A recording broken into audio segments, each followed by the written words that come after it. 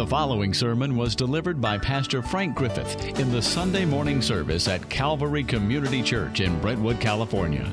You'll find more information at calvarytruth.org. If you will turn with me to 1 John 4, we're going to be looking at this passage. As I said, let me remind you again, Jesus in John 13, by the way, this is the beginning of the Upper Room Discourse. If you remember, chapter 13, 14, 15, 16, and 17 are the Upper Room Discourse. It's Jesus, and in that evening, he's going to be arrested and hung on the cross, tried and hung on the cross. And in the midst of that, after Jesus has had the Last Supper with his disciples, and he had washed their feet, and they were stunned by it, and then Jesus says this, "A new commandment I give to you, that you love one another the way I have loved you." Now, what's new about it, if you all probably remember that Jesus was asked one time, what's the greatest of all the commandments? And what did he say? Thou shalt love the Lord your God with all your heart, soul, mind, and strength, and your neighbor as yourself.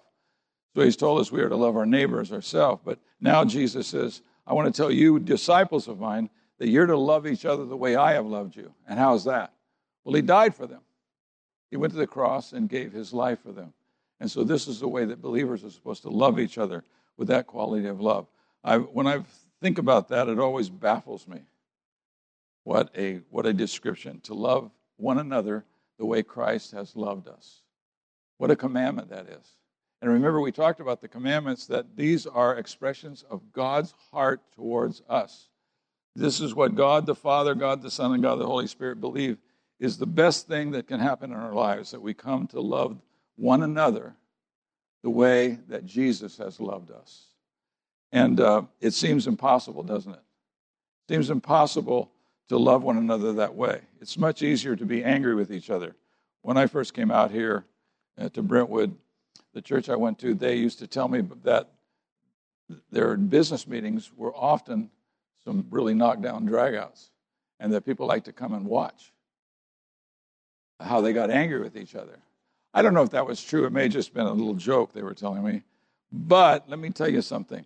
What God has called us to do is to love each other the way that Christ has loved us, which is supernatural, isn't it? And so in this passage in 1 John chapter 4, there's probably no place like it where it describes what this is and why it is so important. John is going to tell us why it's so important. And let me tell you, it is important because of what it does for the Father. The Father wants us to love the Son and to love our brothers and sisters in Christ, rather, as the Son has loved us. And when we do that, God is glorified. And so, and this is the reason it's so important, that our Father is the only source of love there is. That's what the Bible teaches. That the Father is the only source of love there is. It's stated twice in verses 7 down through the end of 9, I believe it is. He talks about that the Father is the only source of love. He does it in a positive way by saying love is out of him as to its source. All love comes from the Father. If you love Christ, it's because the Father has put that in your heart. If we love God, it's because he has put that in our hearts. And the negative side of it, in verse 8, he says, all those who are not loving have never known God. That's pretty radical, isn't it? If we don't love, then we have never known God. Because God, the effect of having God in our life. And the Bible says that the triune God has come to dwell within us, the Father, the Son, and the Holy Spirit, and that they influence us. And so the fact that we can have love for Christ and love for one another is because the Father is love, and it comes from him. And because we have a relationship with him, we come to have this kind of love for one another. Now, our Father has shown us how to love. In verses 9 and 10, it tells us this. And let me read those to you. Verses 9 and 10, he says, by this the love of God was manifested in us, that God has sent his only begotten Son. Only begotten Son means his one-of-a-kind Son, his unique Son, the Lord Jesus Christ. He has no other son like him. He is monogenes, one of a kind, unique in all that he is. He is the one that has manifested the love of the Father. Well, how did he do that? Well, he did that by going to the cross. When you look at the cross, you see selfless love. You see the Lord Jesus Christ giving himself for the benefit of those people for whom he is dying, simply to give them what they need. And he's willing to sacrifice his own life. This is sacrificial. And the Father has given his only begotten Son, the Son of his love. Now you might say, well, why, big deal, God gives his Son. Why didn't God come and die? The Father come and die. Well, as a father, I can tell you it would be harder to give your son than it would be to die yourself. And what the Father did was he sent his Son in order to stand in our place and give himself for us. So every time we look at the cross, we see what sacrificial life is like, sacrificial love is like. This is what it's like. And if we ever start struggling with a lack of kindness towards people, we need to look at the cross, because it shows us the kind of love that God has for us in Christ Jesus. It was sacrificial.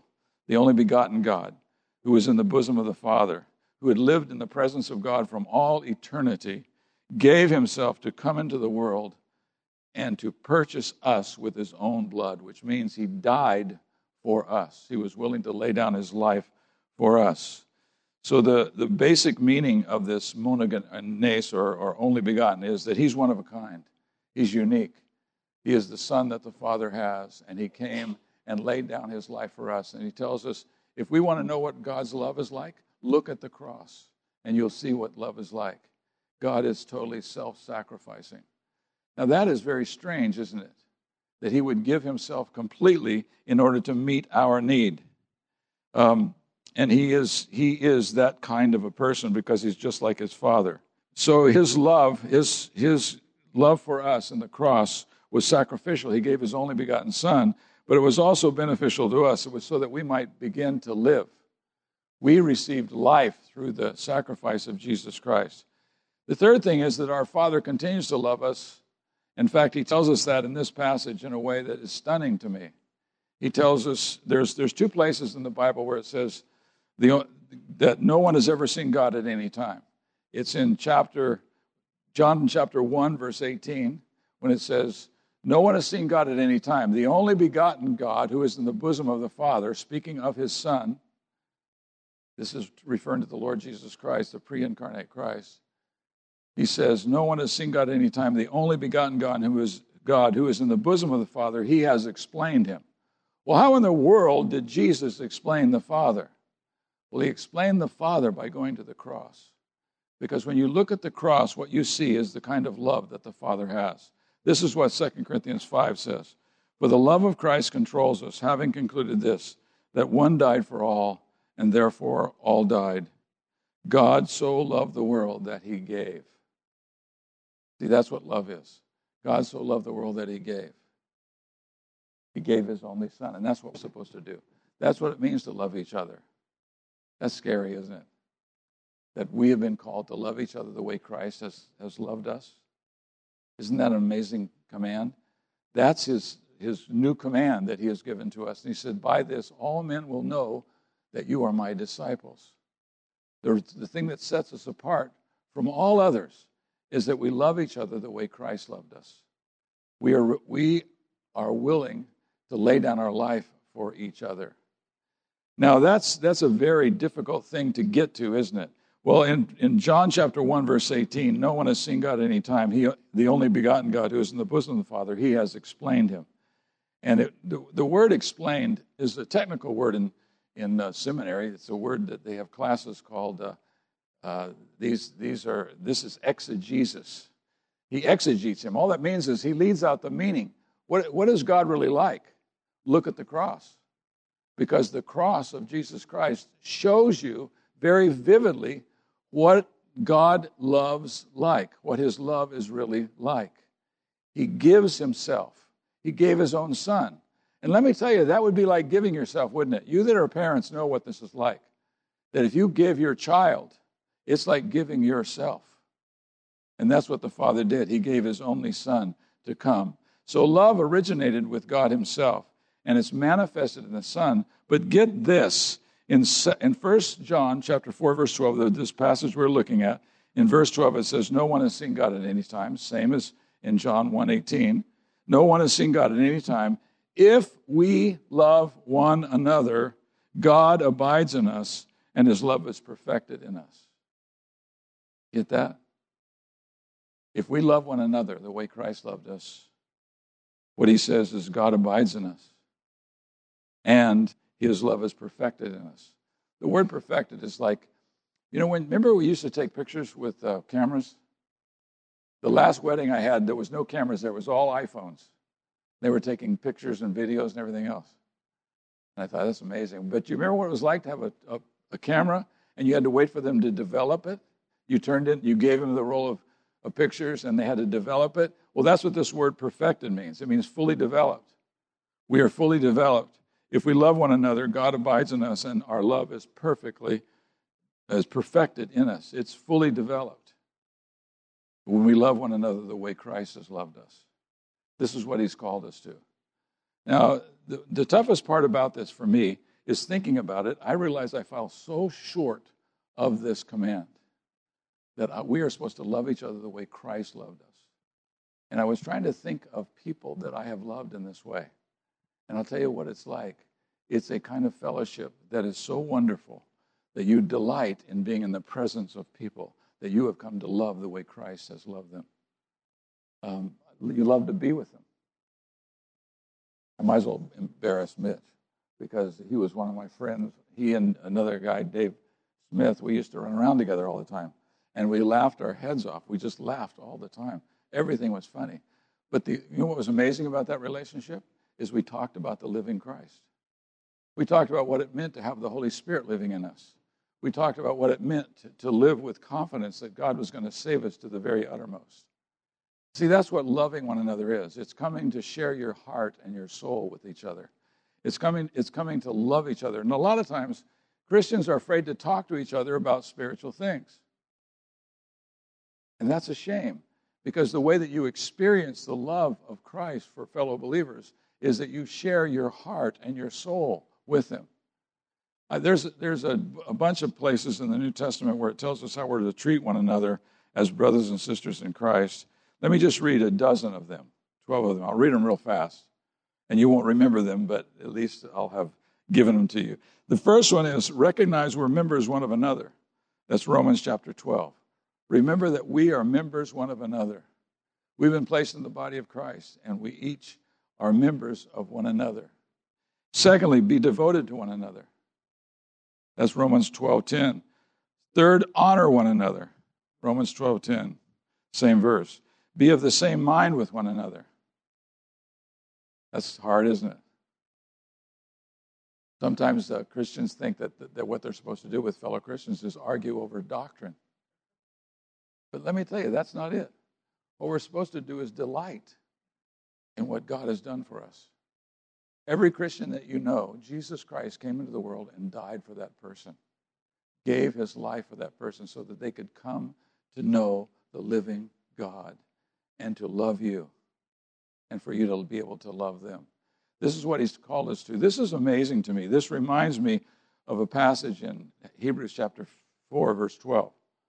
You remember that verse? The word of God is alive and powerful, sharper than a two-edged sword, piercing to the dividing asunder, which means to divide these two things, soul and spirit, which you can't divide, and bone and marrow, which maybe doctors can, but most people wouldn't be able to divide those two things. What he's saying is that the word of God is of such a nature that can penetrate right down to your soul. And it says, and then he goes on and says, and it lays us bare before him to whom we must give an account. Now, I got to confess to you that it's hard for me to figure out how to love fellow believers like Christ loved us. That's what he's commanded us to do. But what I've discovered is that God will empower us to do that. And that's what he says here, that God is dwelling in our hearts. If we begin to love one another the way Christ loved us, he says this will be proof that God dwells in us and that his love is perfected in us. Now, there's nothing in you that's perfect other than that, is there? Can you think of anything perfect about yourself? You can? I mean, that's hard to think about, isn't it? And yet what is perfected in us is the very love of God that has come to be anchored in our love for one another. Our love for one another, which is simply doing what Jesus did. All you got to do is just love each other the way Christ has loved you. How has he loved you? Well, he came into the world and he gave his life for you. He gave everything that was needed in order to set you free from condemnation and guilt and to bring you into the family of God. And for eternity, we're going to be with him, this one who died for us.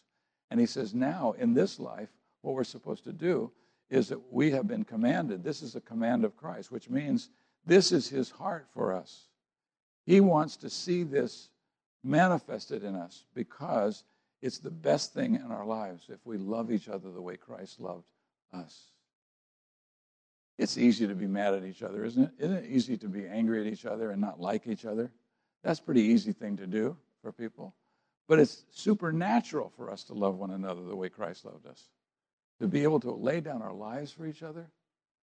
To say that you're so important to me that I gladly give myself for your benefit is because God has given me a love for you, that I love you to such a degree. Now, I know that, usually guys, when they're friends, they cut each other down and they say mean things to each other because that's how we express our affection for each other. Kind of weird, isn't it? We call each other names and things like that. But the fact is, what Christ has done, he has shown us how to love. He gave himself. He gave himself. I love that in 1 Peter 4 when it says, the end of all things is drawn near. Therefore, he says, be sober and alert for the purpose of prayer. In other words, you ought to be so motivated to pray for one another that you're willing to be sober and alert.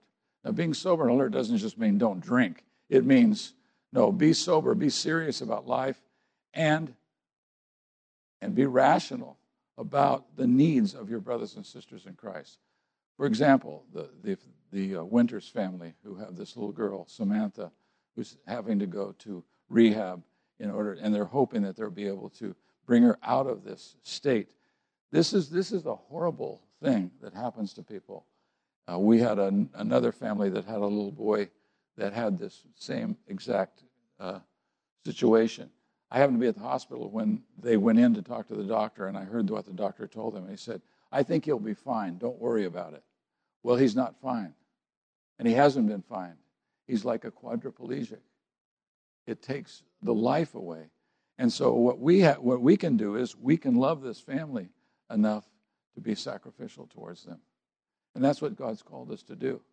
And when we love each other in that way, he says that our love is perfected. The love that God has given us is perfected. It's brought to fruition. What does perfected mean? It means it's reached its goal. God changes us. He changes us so that we become different people. We become people who are lovers of others. We want to lay down our lives for each other. We want to meet the needs of one another. This is what he has called us to do and to be. And he says when that happens, our love is perfected in us. And God loves that and delights in that. There's a guy I've talked about him before. Now I can't even remember his name. He is a Nicholas Kristof. You ever heard of him? He's a columnist with the New York Times. Not a Christian, but get this. He has said it a dozen times. He can't get over these crazy evangelicals because wherever there is pain in the world, they'll go there to help people. They'll go there to meet needs. This is a non-Christian. And what he is basically saying is they must be disciples of Jesus because they're acting like it. That's how the disciples of Jesus act. They love one another, and they're willing to die for each other. They're willing to lay down their lives for each other, and that's what he's called us to do. And so the Word of God comes and does a powerful work in our lives, and it is impressive to those who watch. It's funny, this Christoph, he's not a believer. He just is impressed by evangelicals who are willing to sacrifice themselves for the needs of other people. He can't get over it. And the Father loves it too. Because that's exactly what he wants to produce in our hearts and lives. he goes on. There are other things here that I want to get to you. He says that we should admonish one another. This doesn't sound like a positive, but it actually is. Admonish means to tell somebody when they're wrong so they can get right. You know, we had a lady in the church some time back who thought she won an automobile, and they kept asking for more money to pay the tax and that kind of thing. So she'd go to her bank, get the cash, and send it.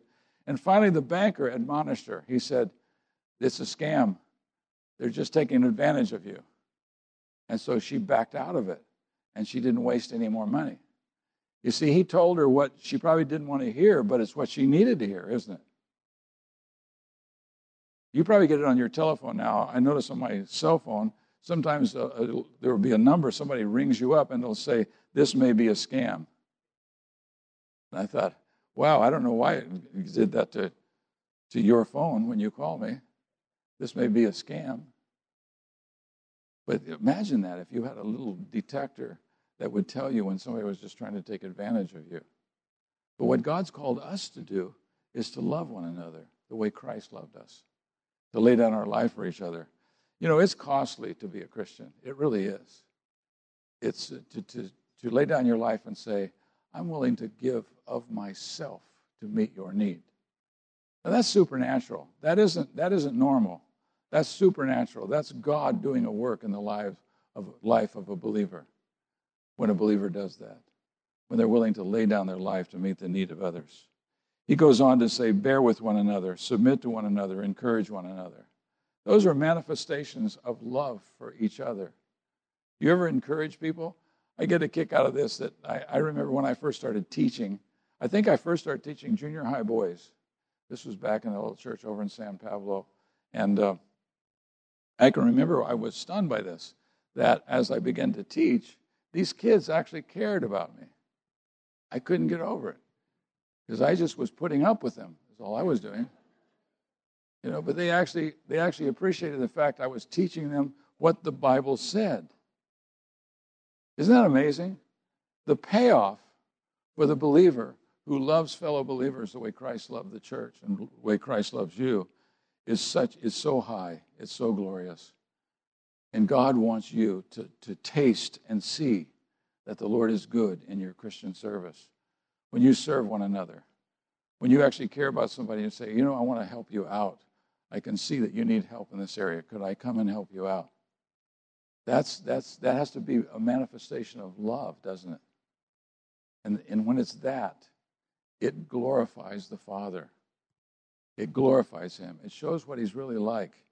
And this is why he says this. No one has seen God at any time. If we love one another, God abides in us, and his love is perfected in us. Isn't that great? I just think that's the most amazing thing, that he tells us this. I had never seen this before until I studied this passage, that no one has seen God at any time. If we love one another, God abides in us, and his love is perfected in us. In other words, it's brought to its designed end. You know why God has saved you? So that you could be an instrument in his hands and love other people. And to give life to others. The life that you were given was a gift from God. He didn't charge you anything. He paid it. He paid the price in order to give you the salvation that you have. And now he wants you to have the same kind of love for your brothers and sisters in Christ. This is what he's called us to. So this love that originated in God himself and was manifested in the Son is now perfected in the love of believers for one another. Isn't that great? I just think that's the neatest thing in the world, that the love of God in us is perfected when we love one another. That is amazing. And God is the one who shows us what real love is, what it's really like to love fellow believers. It's an amazing truth.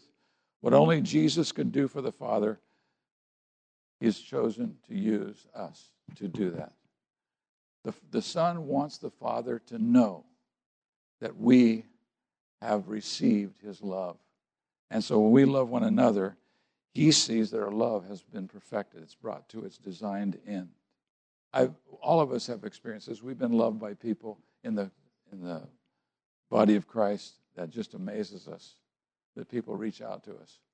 I have a grandson who's a Christian, and he practically drives me crazy because he's always wanting to do something for me. I'm just kidding about the driving me crazy. It was the most wonderful thing in the world. But I mean, he would do anything for me. I just can't get over it. How he wants to help me. Whenever he thinks I have some need, he wants to meet it. And I get to feeling so guilty that I have to turn him down 3 or 4 times so that I don't take advantage of him. But I'm amazed at it. But see, that's what the love of Christ is. That's what the love of Christ is. And that's what glorifies the Father. You want to glorify the Father? Love your fellow believer the way that Christ loved you. If you want to know how he loved you, just go back to the cross. You know, if your life begins to turn into characterized by selfishness, you know what you should do? Go back and look at the cross again. And you'll see what selflessness really looks like. This is what Jesus did for us. And none of us compare with that. It's glorious, isn't it? That he has laid down his life for us because of his love for us. And so now he's telling us, I want to give you a new commandment. And I love that. He says, by this, all men will know that you are my disciples. Not by being able to explain the Trinity, not by trying to be able to explain the hypostatic union, if you know what that is. It's not going to be by that. The way that God is going to be glorified is when you love your fellow believers as Christ has loved you. As Christ has loved you. It's so wonderful to watch that in the lives of people, to see them love fellow believers and being willing to lay down their lives for them. It's an amazing thing. And that's what God has called us to. And he wants us to live the kind of life that he can say, your love is being perfected. The love that I had placed in my son, that I displayed in my son, I'm now displaying in you because of your love for each other. This is what he has called us to. Now, I don't have projects for you. I just want you to love your brother and sister as yourself. Love your brothers and sisters in Christ as yourself. And that's going to glorify God. Maybe nobody will know about it but the Father. That's enough, though, isn't it? That is enough. And he does know. He knows exactly what's going on in your life. Let me pray for us. Our Father, we experience our need so deeply.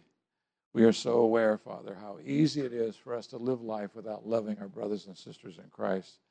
It's so easy to spend time in this world and never get to the most important thing in all of life, which is to manifest the kind of love Christ has manifested for us and to us, to others. And so we pray that you would help us this week to find opportunity to manifest the love of Christ to our brothers and sisters in Christ. May we be a people that are marked by this. I pray that we would be the kind of people that people would say, those are disciples of Jesus. You can tell by the way they live. You can tell by the way they love. And Father, we pray that you'd do that for us. We want to be that kind of a church. We want to be a church that is characterized by our love for each other. We are so thankful for your love for us, Father, and for giving us this opportunity. We are thankful that you have given us the wonderful opportunity to love our brothers and sisters in Christ in a way that glorifies you. And so we pray that you would bring this about in our lives. We will give you thanks. In Jesus' name, amen. To respond to this message or learn more, please visit calvarytruth.org.